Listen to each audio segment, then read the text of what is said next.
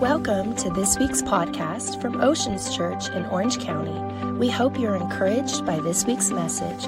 For more information, please visit our website at theoceanschurch.com. So last week we talked about giving, time, talent, treasure. This week I want to talk to you about a really unpopular subject. Is that all right? I'm going to talk to you about something that no Christians like to hear about. Aren't you so excited you came today? But I promise it's like money. It's easy to understand. It's hard to practice. But when you do practice it, it actually benefits your life greatly. And I want to talk to you guys today a little bit about hunger and specifically fasting. Fasting. Talk to Christians about fasting. It's like donating clothes to a nudist colony. You get some funny looks. But I do promise it's going to be good for you. And if you have your Bible today, Matthew chapter 6, red writing here, so Jesus is talking. If you don't have a sense of humor, you're dismissed. If you like boring church services, you are dismissed. We're going to have a good time today. If you believe it, say amen. Awesome. We're a rowdy bunch. Chapter 6, verse 1, it says, take heed, Jesus says, take heed that you do not do your charitable deeds before men to be seen by them. Otherwise, you have no reward. Say it with me, reward. It's interesting how often this word shows up in this chapter. But when you do a charitable deed, do not sound the trumpet before you as the hypocrites do in the synagogues and in the streets, that they may have glory from men. Surely I say to you, they have their reward. But when you do a charitable deed, do not let your left hand know what your right hand is doing, that your charitable deed may be done in secret. And your Father who sees in secret will himself reward you openly. Verse 5. And when you pray, notice not if, but when you do a charitable deed, not if, but. And when you pray, you shall not be like the hypocrites. The word hypocrite literally means pretenders. Don't pretend, standing in the synagogues and the corners of the streets, that you may be seen by men. Surely I say to you, they have their reward. But when you pray, not if, but when you pray, go into your room, and when you have shut the door behind you, pray to your Father who is in the secret place. And your Father who sees in secret will reward you openly. And when you pray, don't use vain repetitions. We'll actually fast forward to verse 16 here. Moreover, if you fast. Dang it. I promise, guys, I was looking for a loophole. He says, not if, but when you fast, do not be like the pretenders, the hypocrites, with sad countenances, for they disfigure their faces, that they may appear by humans to be fasting. Surely I say to you, they have their. But when you fast, not if, but when you fast, anoint your head with oil. Come on, brush your teeth, throw some Crest white strips in your mouth, so that you do not appear to men to be fasting, but your Father who sees in the secret place. And your Father who sees in secret will reward you openly. I was praying this week, and I was seeking God for all of you, as I try to do every single week. And I really felt like the Lord gave me a word. I haven't even had a chance to share this with Rochelle yet, because God gave this to me at about 2 o'clock last night. But he told me, he said, Mark, I want you to know this year and this decade will be marked, I believe, by one word. And it's not just for you and Rochelle. It's for the church. It's for my people. And I want you to share it with boldness. And the word is this. I believe the word for 2020 and the word for this decade is this going to be a year and a decade of reward. Come on, it's okay to believe it. I believe that God is going to reward us. What do you mean reward us? Like we earn? No, I mean, the Bible says in Hebrews 11, it says that he who comes to God must believe that God exists and that he is a rewarder of those that diligently seek him. We will be a church in a community that diligently seeks God. And if you show me someone that diligently seeks him, I'll show you someone that's getting rewarded by God. That's what's going to happen this year. Come on, if you believe it, say one more, amen. Let's pray today. I want to talk to you today about first hunger. Last week, first place. Today's first hunger. Don't miss next week. God gave me a message last night. He's going to call it first date is next week. But today I want to talk to you about first hunger. Lord, I just pray that you would continue to stir our hearts. I pray today, Lord, that if we've never heard your voice, that we would hear it. I ask you that if we never felt your love, that we would feel it. I pray whether we're watching online or we're sitting in this room, that you would meet us where we are. If we come every week, meet us. If we're brand new today, meet us. If we're in doubt or we're in faith, meet us. And God, we invite you, Lord, today to speak freely. We're here. Have your way. Bless the Lakers in Jesus' name. Everyone said amen. Come on, everyone said amen. Always lose a little steam there at the end. Airports are funny places. They're interesting places, airports. I thought a lot about airports. I don't have time to do my full comedy skit. But I do have one. And I think airports are just kind of interesting places. They're funny places. I don't get why. They pretty much offer 2 flights. They offer it at 3 o'clock in the morning at 1 a.m. So unless you want to pay $2 million, you show up to airports when humans should not be awake. And inevitably, you have to go to that awkward line and check in your bags. And I don't know why they wear bags. I think that's a bit of a scam. Because they'll tell you your bag's overweight, right? And when they do, they say you got to get rid of some weight in your bag. And it's like 2 pounds overweight. Does anyone know what 2 pounds in a luggage looks like? I wish they'd have a picture of items and their approximate weight. So you need to shuffle at least 3 shoes, 2 pairs of high heels, and 4 pairs of jeans. Come on. That'll get rid of 2.5 pounds. And it's funny because the lady will always tell you, get rid of the weight. I'm like, where do I put it? Like in your carry-on. And I always just kind of scratch my head. I'm like, I don't know if you're aware of this, but that bag is going on the plane too. It's the same plane. And if everyone's so interested in weight, why are we not weighing passengers? I'm like, my 3 pounds right here ain't nothing compared to, come on, Sister Bertha sitting in my seat and everyone else's seat. Come on. Why are we measuring? Why are we weighing? Why is weight such a... Airports are funny places. You walk in, and this gets me too, is I don't understand why like Idaho has a Smash Burger, which is a great restaurant. Love eating hamburgers sometimes. And I don't get, though, that they open at 4 a.m. 4 a.m. I was flying back last Saturday, and I got to the airport at 5:30, and they're serving cheeseburgers and milkshakes. I was like, I think it might be healthier to be at a bar drinking hard alcohol at this hour of the morning. This is crazy. Like, I mean, most people's excuses are it's got to be 12 somewhere, right? You're eating a cheeseburger at 5:30 a.m. Thought it was very interesting. I think I might have even made a little funny tweet about it last week. And it's funny that 5 days later, my family's in the airport. We're flying back on Saturday. That was yesterday, I guess. Long day. We were flying back, and my 11-year-old goes, hey, Dad, we got through security, which is a feat. And we got through security, and my daughter goes, Dad, can I get Smash Burger? I said, Kenzie, I was just making fun of people last week. It was 5:30 in the morning. And I was like, this is, man, Kenzie. And we started walking by, and I'm like, that smells good, actually. I didn't order. I have self-control, people, but it smelled good. Isn't it funny, in the morning, I'm not usually hungry, but if I go to airports very early, for some reason, food that normally wouldn't smell good. Am I the only one? It's like these airport people are capitalizing on the smells. Breakfast literally means break fast. Some of you are like, I've never fasted a day in my life. You fasted every day of your life. Most people, though, they fast between 11 or 12 and 7 in the morning. That's just a fast. It's called sleep. Come on.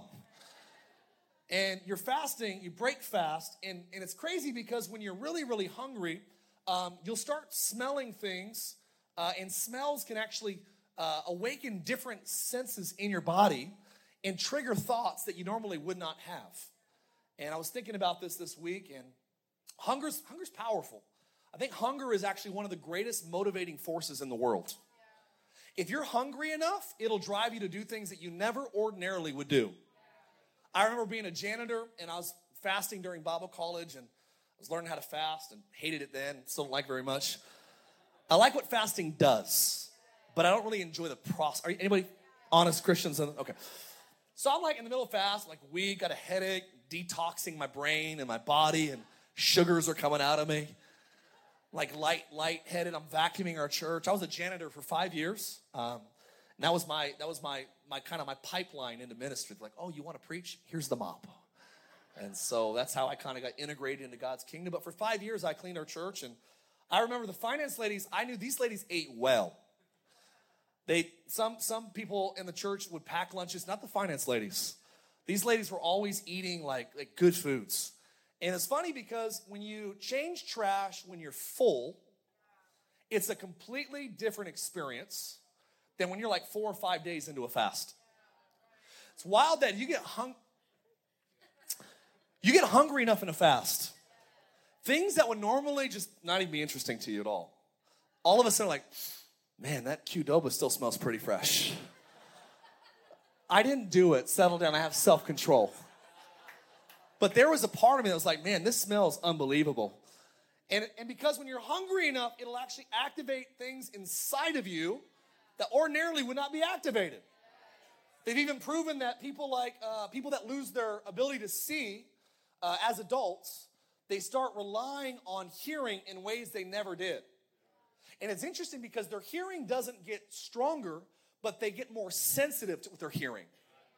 They've proven that blind people can tell where hallways are, where staircases are, windows that do have curtains and don't have curtains. They can't see, but they can sense.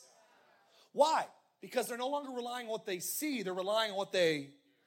When I was praying for you this week, talking to God about fasting and how most of us don't really like it very much, I felt like the Lord spoke to me and said, fasting is a discipline that it's a willing decision to close your eyes and learn how to hear God's voice. Are you tracking with me? I apologize on behalf of all of us today, and I said, God, forgive us for relying so much on logic and what naturally we see that we're just reading your lips. We're not listening to your voice. I believe the North American church as a whole is reading God's lips, not listening to his voice. And that's why most churches, they just do what other churches are doing. And most preachers just preach what other preachers are preaching. And everybody's just copying everybody else that's listening to God. But I want you to know that God says everyone that has ears, let him. You know what? God gave you 2 ears, 1 mouth. Why? Because you're supposed to listen twice as much as you speak. That's a word for those under 35. Hello, church. It's interesting that our human anatomy is all facing forward, that you can only really listen well to what's in front of you. I believe that whatever you put in front of you is what you will listen to. Isn't it wild that your eyes, that your ears, that your mouth, that your nose, everything in your anatomy is facing forward? There's actually only one part of the human anatomy that's backwards. And I won't bore you with the details. But I would suggest to you that God wants you to only the waste of our past should be behind us. God wired us and made us to move forward. And I believe that giving, not if, but when you give, he says this is healthy. And when you pray, not if, when you pray, this is healthy, moves you forward. He says, and when you fast, not if, but when you fast, this is healthy. You see, fasting is a spiritual discipline. It's a spiritual discipline that actually removes food to go after God's purpose. That's what fasting is all about. People say that fasting is, I love this. I wrote this down. Fasting is about getting more of God by letting God get more of you. That's what fasting is all about. Fasting is not avoiding food. That's dieting. It's not avoiding eating. That's starving yourself. That's anorexia. What fasting is giving up something you love for something you love even more. That's what fasting is all about. It's okay. It's going to get quiet in here for a little bit. I'm not talking about something fun today. Come on. This is a discipline. Do you know the disciple comes from the same word that we get discipline from? To be not a fan of Jesus, but to be a disciple of Jesus. And notice that Jesus at the very end, at the Great Commission, he didn't say, go make fans of all people in all nations. Make fans of Christianity. He said, I want you to go and make disciples. Disciples aren't just believers. They're benefactors of living a disciplined life. And so today, I want to talk to you a little bit about hunger. You know what's interesting is all of us have appetites. I love to eat. I only actually exercise so I can eat more. I'm at a point in my life that I'll do whatever it takes to have a perfect body, except eat less and exercise. Come on. It's a joke. It's okay to laugh. My favorite machine at the gym is actually the vending machine. And I love eating. I have an appetite. I love eating good food. My friend Jesse and I got me a great steak. We went to the steakhouse a couple weeks ago. I love eating food. But listen, I'm telling you, there's something powerful about appetites. We all have appetites. And throughout the Bible, people got in trouble when they actually misguided their appetites. Adam and Eve started craving what satisfied immediately and not long term. They thought, man, that tree looks good for food. It's pleasing to the eye. The snake said it's all right.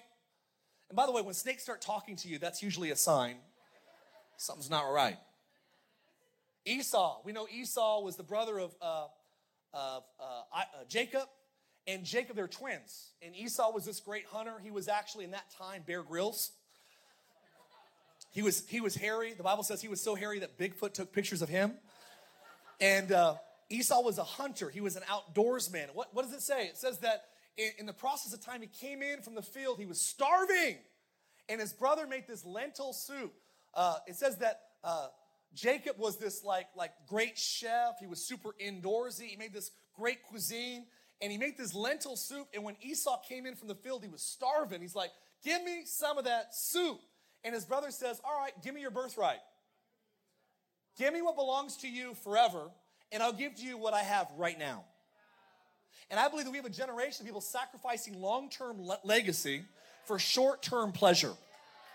That's why I love fasting. Fasting disciplines our flesh to say no. Because if you can't say no to food, you'll have a hard time saying no to your flesh.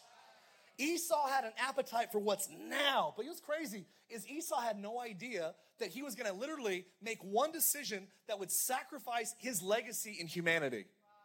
Do you know that the whole world, starting with Moses, was introduced to Yahweh as the God of Abraham, Isaac, and it was supposed to be Abraham, Isaac, and Esau. Esau sacrificed what would have been historic legacy for temporary, momentary gratification. Appetites are powerful. In Numbers, it talks about the children of Israel complaining to God about not having the right types of food. And they said, if only we were still in Egypt in slavery, eating the delicacies of Egypt. And it was their complaining about food and their appetite that actually got them to die in the wilderness and never enter into the promised land. Come on, appetites are powerful things. Everyone has an appetite, but many of us, we crave what's now over what God has next. So today, I want to tell you that we are going to be a church that every year in January, we're going to say, you know what? Whether it's a partial, whether it's an absolute, or whether it's a normal fast, we're going to set aside half a day, 3 days, 7 days, or whatever God puts on your heart. And we're going to put God first in the area of fasting. Fasting is when you normally are cooking food or normally preparing a meal that you have your Bible open and you're praying. For the last 18 years, Rashawn and I have spent the beginning of the year with a prayer journal saying, God, for our personal lives, for our marriage, for our babies, for our businesses, for our ministries, for our future hopes and dreams, God, would you speak to us? And I'm telling you, what we would do is we would dedicate different days for different areas of our lives. Some of you that are single, I would be fasting about who you're going to marry one day. Even while you're still very single. Don't wait till you meet somebody and say, I'm going to start fasting now. Let's see what the Lord can do. I think it's a good idea to do it before God brings them into your life. Some of you were thinking about moving out of state. Come on, fast about that thing. You know what we do is we want God to just put his guarantee on all of our decisions. Would you bless and would you give a warranty to my decisions, God? Because many of us, we think it's easier to ask God, apologize to God, than ask God for permission. Fasting is saying, God, I want your will over my appetite. And so what I would do every year is we would write out our goals. I'd write out, hey, this is what I want to do as a husband. I have faith goals this year. I'm going to take my wife on a date at least every 14 days. We're going to do a staycation. Come on, once every 2 months. We're going to rent a hotel and praise the Lord. Hello, church. I'm telling you that I had marital goals. I have family goals. I'm going to date my daughters. I'm going to take my girls. I'm going to show my girls what a good man looks like. I have business goals. I'm going to dedicate this day of the week to actually build these parts of our magazine and these parts of our businesses. And I had goals, spiritual goals. I want to read through the Bible 4 times this year. I want to actually memorize this book of the Bible. I have these, are you following me today? Personal, family, ministry, business. And I'm telling you, if every year as a community, you mark my words, in January, this church will get heaven's attention by seeking God through praying and fasting. Prayer and fasting does a couple things. Number one, if you're taking notes, why should I do it this year? Why should I participate at all? Number one, I'm telling you that when you fast and pray, it will set the direction for your year. It's very interesting that the things I wrote down in my journals in the beginning of the year seem to be the description of what happened to me at the end of the year. It's funny, I used to write down even churches that I was believing God that I would get invited to speak at. I would do it in the beginning of the year. It was so weird. I remember reading old journals from 2010, 2011, 2012. Even nations that I was believing God to be able to preach the gospel in. And God opening up Australia and opening up Africa and South America. And got to travel all over the world. But many times, listen to me, when I fail to pray and fast, I fail to see God's hands at work in my life. I'm not talking about God's love. God loves us all. Can I get a good amen? Here's the difference. People don't realize this. They go, Mark, are you saying that fasting makes God love you more? No. He can't do that. He loves you the most he'll ever love you.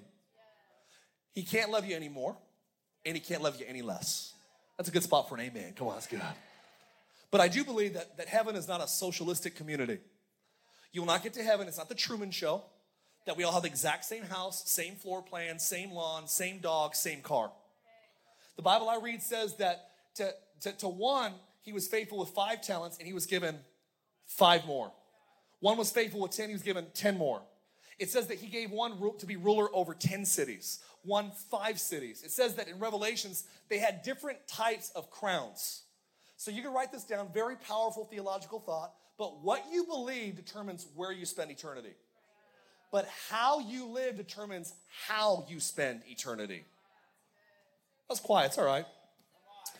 Telling the truth. And I'd rather smack people with truth than kiss them with lies. Come on. I'm telling you that what you believe determines where you spend eternity, but how you live your life. The Bible says that we'll be rewarded predicated upon how we steward what God gave us. Fasting is stewarding God's grace. So why will we fast? Are you still with me today? We fast because it sets direction for the year. Can I get a good amen? Number 2, I believe it actually releases the rewards of heaven. I believe there's something about fasting that releases rewards. Well, that seems a little bit odd. Well, we just read that when you pray and when you give and when you fast, if you do it with the right heart, it says that God sees it in secret, but he rewards it openly. And I'm really tired of the religious church, this religious sector of Christianity that thinks that God wants you to suffer. He wants you to barely make it, to endure, that he wants to punish you with sickness, disease, and being poor and destitute to teach you how to have faith. Introduce me one good parent. Please, someone show me one good parent that has ever educated his kids by making them sick, by not taking care of their needs, and making them suffer during their adolescence. Why'd you make your kids suffer their whole life? Well, I was trying to teach them how to be a good adult one day. So why would you tolerate that illogic theologically, but you don't tolerate it in the human realm? You think you're better than God? You think that your goodness is better than God's goodness? I know I'm kicking some sacred cows this morning, but I like it. Come on, some cow tipping right now. I want you to know that God, he actually takes pleasure. This is weird. He actually gets a rise out of rewarding his kids. No, he doesn't. He likes us to suffer. I love Christmas morning because I love seeing my kids' faces. Man, I feel something in here. The Bible says if you being evil know how to give good gifts to your kids, how much more does your Father who is heaven give good things, the Holy Spirit, to those who ask him? So you think you like to your kids' face light up, but you think God likes to make his kids cry. Can we get this weird logic out of our heads? He is a rewarder of those that diligently seek him. And I have no problem with saying God wants to reward us this year. But here's what good parents do. Good parents do not reward wrong behavior. Good parents do not reinforce when your kid's rebelling. You don't say, all right, give them the car anyways. Give them the inheritance. Give them the house anyways. Give them all the money anyways. God waits like us as good parents and go, you know what? Are my kids going to steward what I'm going to entrust to them? He's a rewarder of those who diligently seek him. And number 3, why are we going to fast every year as a church? Because everything we want God to bless, we give him the first of it. It's the Matthew 6:33 principle that whenever you want God to take care of, you give him the first. So I want you to know, this might be the week out of the year you might not get excited about, because every year this week I'm going to teach on fasting. And I'm going to tell you why it's awesome. And I'm going to tell you why all the Bible figures that did something great for God were fasters. Do you know that the 10 Commandments were given to Moses during a 40-day fast? Do you know there was he did 2 40-day fasts in his life. The second one, he interceded for the children of Israel. Do you know that Joshua did a 40-day fast? Do you know that it was Hannah praying and fasting when she got pregnant, when God actually opened up her womb and she got pregnant with an eagle-eyed prophet by the name of Samuel? Do you know that not only did Hannah get the answer prayer during fasting, that Judah fasted, that Ezra fasted, that David fasted, that the Ninevites, when they said doom and gloom, our nation's going to hell. And all of a sudden, Jonah's preaching fire, brimstone, but the Ninevites said, we're going to turn to God. And they begin to fast and they begin to pray. And what happened? God spared a nation that prayed and that fasted. Not only did he spare them, but what happened to Peter? Peter, because of his fast, when he was on the housetop of a tanner by the name of Simon, he was in the middle of a fast when God would say, hey, Peter, rise and eat. And literally, this dream he had while fasting would be the open door to the non-Jewish nation to know God. Do you know that if you're a non-Jew today and you love Jesus, it's because of Peter's fast. Great things happen when you fast. Purpose is released. That was Acts chapter 10. You can read it later. How about Acts chapter 9? The Apostle Paul. He has an encounter with God. He's blind. He doesn't eat for 3 days. Ananias walks in. And in the middle of fasting 3 days, Ananias gives Paul his purpose in life. During fast, God reveals purposes. How about Daniel? He fasted for 10 days with his 3 buddies, his 3 amigos. My shack, your shack, and a bungalow. Come on. These 3 guys with Daniel, they fasted 10 days. 10 days, they ate vegetables and only water. It said after 10 days that these guys were assessed, and it says they were 10 times better. Better than the smartest Ivy League trained leaders of that day. It's almost like God saying, hey, every day you sacrificed and you fasted, I multiplied your talents. 10 days of fasting, how about 10 times better? It goes on in chapter 10 of Daniel, it says that he would fast for 21 days. Why do I love fasting? Because listen, I believe this. Not only will it set the direction of things, but fasting, when Daniel fasted, it actually broke through the power of delays. You know, in Daniel chapter 10, it says that an angel came to Daniel and he said, I was trying to come sooner, but the prince of Persia restricted me in the heavenly realms. And it wasn't until day 21 of your fast that you didn't drink wine, you didn't eat sweet foods, you weren't eating meat, and you put away all the Olive Garden breadsticks. Come on. It wasn't until you did this Daniel fast that I broke through the power of the devil's delay. So why should we fast? Let me tell you what it does. You write these down. I'm almost finished. I believe that what happens when you fast is it will declutter and resensitize your spirit. I don't know who this is for. This is for me, man. About every couple months, I need to declutter. Fasting is spring cleaning for your spirit. Well, every time you start getting dry and I feel dull, I feel like my Bible reading's a little bit, whenever the honeymoon with Jesus starts to lift, that's usually your cue to go, you know what, I need to do a little fast. And there's something about fasting that declutters your soul. It's something about reactivates the sensitivity. Just like when you can't see, you start relying on your senses to hear way more. That's exactly what happens when you fast. You're like, you know what, I normally rely on food. And I'm getting a bit of a headache because my body's detoxing and I'm a little bit weak at times because I don't have a lot of sustenance. But you know what I'm doing is God honors this sacrifice to put him first. I'm telling you that not only will it declutter, but number 2, it will, as I said in Daniel chapter 10, it will break the power of delays. I believe there's some things that God is doing and he wants to do in our lives, but it's coming in agreement with the Holy Spirit as we fast that breaks things loose in the heavenly realms. I don't understand it. Look, I'm not saying I'm the smartest guy, the best looking. I'm close. Can I get an amen? Very humble. But I will tell you this. I know there is an unseen realm that we don't see. It says faith, by faith, we know that everything that we see is made of things that we cannot see. Faith is a substance of things hoped for. It's the evidence of things not yet seen. Something about putting God, are you with me today? When you're fasting, that actually, it breaks the power of delays. Not only will it break the power of delays, I've learned that it actually releases God's power in our families. You better believe that during this fast, I'm going to be praying for my brothers. Praying for both my brothers, but one of my brothers. You know that today I read the statistic that 70,000 young people today are dying every year of opioid overdoses. So many kids are addicted to pain pills, narcotics, methamphetamine, cocaine. And in Orange County, especially affluent areas, these things run rampant way more than other parts of the country. What breaks the grip of addiction? I'm telling you, there's something about saying, God, I'm going to bombard the door of heaven, and I'm going to bang on this door for my son, for my daughter, for my niece, my nephew, my dad, my uncle. I will knock on this door until this thing breaks loose. You really think that can happen? Absolutely. I'll show you people that in the Bible that were praying that God was working on both sides. It's crazy how God, when he's speaking to one person, he's preparing the other person. God will obviously, he will do this. He will release power in our families because prayer and fasting always summons and beckons miracles and healings. Number 5. You show me a church that prays and fasts, I'll show you a church that miracles and signs and wonders happen in. Jesus himself fasted for 40 days, 40 nights. It says that the devil came and tempted him during that time period. Interesting enough, it was after his fast that literally he went into villages, blind people got their sight back. Dead people came back to life. Deaf people started hearing again. Why? Signs and wonders followed him. It says that power went out of him. Can I ask you a question? If power went out, when did the power come in? Let me ask you this. Why is there no documented miracles of Jesus before he's 30 years old?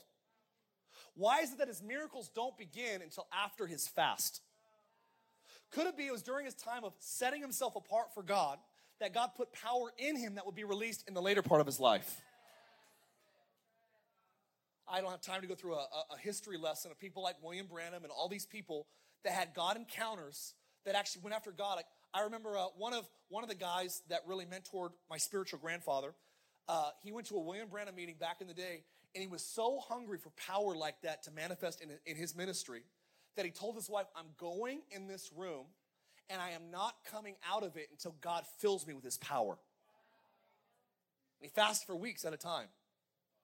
He said several times he couldn't finish it. It was A.A. Allen, actually, one of the guys that did this as well. But there's something about fasting and praying that breaks loose a dimension. I don't know why. It's like I heard one preacher say, it kills the flies. Kills the flies. You know what's the interesting thing about flies is flies, they're I don't know if the word's maturation, but the way they reproduce in segments of days, weeks, but it takes, to kill all cycles of flies, it takes 40 days. It's interesting that the devil is called the Lord of the Flies, and that even, people that do pest control will tell you that if you have a fly infestation, they will spray every day for 40 days. Coincidental. What are you saying? I believe that fasting releases and summons miracles and healings, and it actually has the power it brings freedom from God from tormenting darkness. I said tormenting darkness because people get scared when you talk about demons and evil spirits. So I said tormenting darkness. Is that all right? Is that PC enough for you? But I want you to know there is a real devil. I'm sorry if that offends you. There is a real hell. There's real demons. But the good news is we're not scared of them as Christians. I want to be clear on that. We're not scared of witches or warlocks. We're not scared of any of that stuff because he that is in me, in you, is greater than anything that's in the world. Yeah, it's okay to clap. We know this. It said that when Lucifer fell, he took 1/3 of the stars with him, the angels, fallen angels, right? Well, I'm not a mathematician, but 1/3 of angels that fell and turned into demons still leaves 2/3 angels on our side. So you could say that every demon that's against you, there's 2 angels that are for you. But I don't care about math. I'll tell you this, God plus no one else is still the majority power. Still. And so it brings freedom from tormenting spirits. Many of you love God, you're going to heaven, but there is darkness in you because some of you may even messed with Ouija boards and been in the occult, New Age, and spirit mediums and all these different practices that are out prevalent in Orange County. palm readers and psychics and tarot cards and whatever else I don't know about. And I just want you to know, when you open yourself up to dark spirits, that darkness will come inside of you. And you can go to church. I'm telling you, there's something about when God's presence shows up that starts evicting darkness. There was people in Jesus' day that went to the synagogues every week demon-possessed, but the darkness didn't reveal itself until Jesus came on the scene. The presence of Jesus will cause darkness to rise. But if you want to get out of your life, and here theologically we believe that you cannot be demon-possessed as a Christian, but you can be demon-oppressed. Which means I don't want to cut myself, but I still cut. I don't want to look at this bad stuff, but I do. I don't want to have these anxiety and this panic and this depression and this darkness that's glooming over these suicidal thoughts. But I just feel like I'm a victim and a prisoner of my mind. You know what I tell you to do? Fast. I don't know why. Fasting is like a rocket launcher that breaks through the walls of demonic bondages. So let's go back to the politically correct. I believe it will actually give you freedom from tormenting darkness. Financial breakthroughs. I have friends, man, in business world. This deal wasn't going through. This lawsuit was never finalized. This thing's going to be in court forever. And they started fasting and they started praying.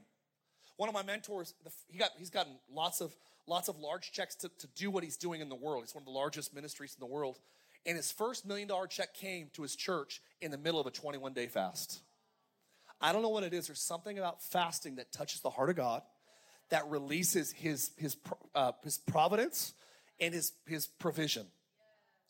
And so if you're here today and you're like, Mark, my business, my marriage, we're struggling financially, I dare you to give one of the days or one of your prayer times or one of your devotional times to saying, God, I am fasting that you would give us a job, give us an idea, a better job, a raise, a bonus, something unexpected, God, please. Fasting brings financial breakthroughs. Half the room believes it's all right. I'll keep preaching to the half that's with me. And I believe that lastly, it bursts spiritual awakenings, band can come up here, and revivals. What do you mean? Have you ever read the book of Joel, chapter 2? It's actually when Peter came out of that first church meeting, when the church was born in Acts chapter 2. It was a charismatic meeting. People were speaking in tongues of fire, right? They walked out into the streets. It was like Mardi Gras. All these nations were there. People heard these Jewish young people speaking in Swahili and in Portuguese, and some of them were speaking in Mandarin, Cantonese, and all these different dialects, talking about how great God was. And all these people, right, in the city were like, how in the world are these believers speaking our native language fluently? They must be drunk. That's what the response was from some of them, which just seems a little illogical, that alcohol would increase your linguistic skills. I would have passed Spanish back in the day. We'll keep going. But it says that they were all, some were amazed, some believed, some were perplexed, but others mocked, saying they were just drunk. And Peter stands up and he gives one of the greatest sermons in the book of Acts. And he says, guys, this is not what you think it is. This is actually today the beginning of the church, birth of Jesus' church. He died to birth this thing. Jesus was the first church planter. And he actually died on the cross, and he gets up, and he starts preaching eloquently, and he says, these guys aren't drunk. This is not what you think. It's only like 9 a.m. He says, this is what Joel prophesied. In Joel chapter 2, he said, in the days to come, I will pour out my spirit on all flesh. And afterwards, say with me, afterwards, your young men will dream dreams, your old men will have visions. And they'll prophesy and they'll do these great exploits. The word afterwards. Do you ever ask the question, what was before afterwards? Joel was fasting when he declared this prophetic declaration that began to manifest in Acts chapter 2. Do you know what fasting does? It awakens a land. It awakens people spiritually to know God. Come on, to discover his freedom, to find their purpose and to begin to make differences. We're going to be a community that fasts every year. Maybe more than one time a year, but for sure at least, come on, for most of us, every year in this month. And listen, there's different types of fast. You can write this down real quick. There's absolute fast. That's what Esther called in that day. She said, hey, don't eat, don't drink anything. And they did it for a couple of days. I don't recommend that right away. That would be like saying, I'm going to start running. I think I'm going to do a marathon. I'd recommend just a little jog around the park. Maybe start with a partial. Number 2 is a partial fast. Absolute fast, consult a doctor if you're doing it more than a day. You can do it for a half day. And when it comes to fasting durations, it's between you and God. In the Bible, there's half-day fast. There's 24-hour fast. There's 3-day fast are very common. 7-day fast, 21-day fast, and 40-day fast. Again, I would not recommend 40 days or even 21 days when you're first getting going. And if you are going to go that route, I would do like a partial fast, which is when you say like Daniel, I'm not doing meats, I'm not doing wine, I'm not doing sweets. And you're like, that's not really a fast. Well, go to a steakhouse and order a baked potato plain with a garden salad plain. And you will begin to feel the sacrifice of the Lord. That's fasting still, friend. So there's partial fast. And thirdly, there is normal fast. Normal fasts are water, predominantly usually water. But if I do an extended fast, it's just water. If I get weak, I'll drink juice or I'll drink like chicken broth. One of my friends' churches, they fast so big at their church that the Chick-fil-A will actually offer to strain the chicken noodle soup for the church because everyone in that community is fasting during the beginning of January. I believe that's going to happen here in Orange County. Come on, Chick-fil-A. Closed on Sundays. So we're going to be a church that does, come on, partial.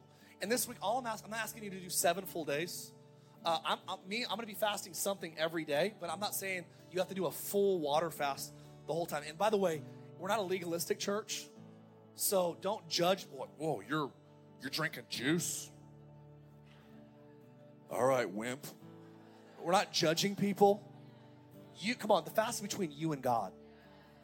Are you following me? But here's what I've learned. If it doesn't mean anything to you, it won't mean anything to God.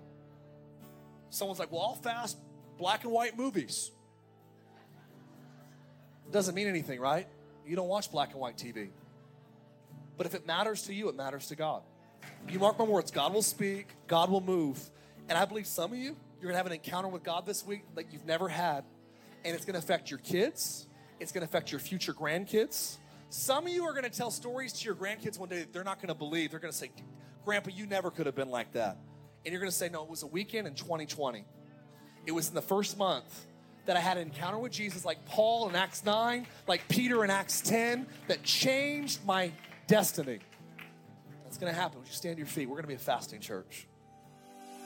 Thanks for listening to our podcast. Have a great week.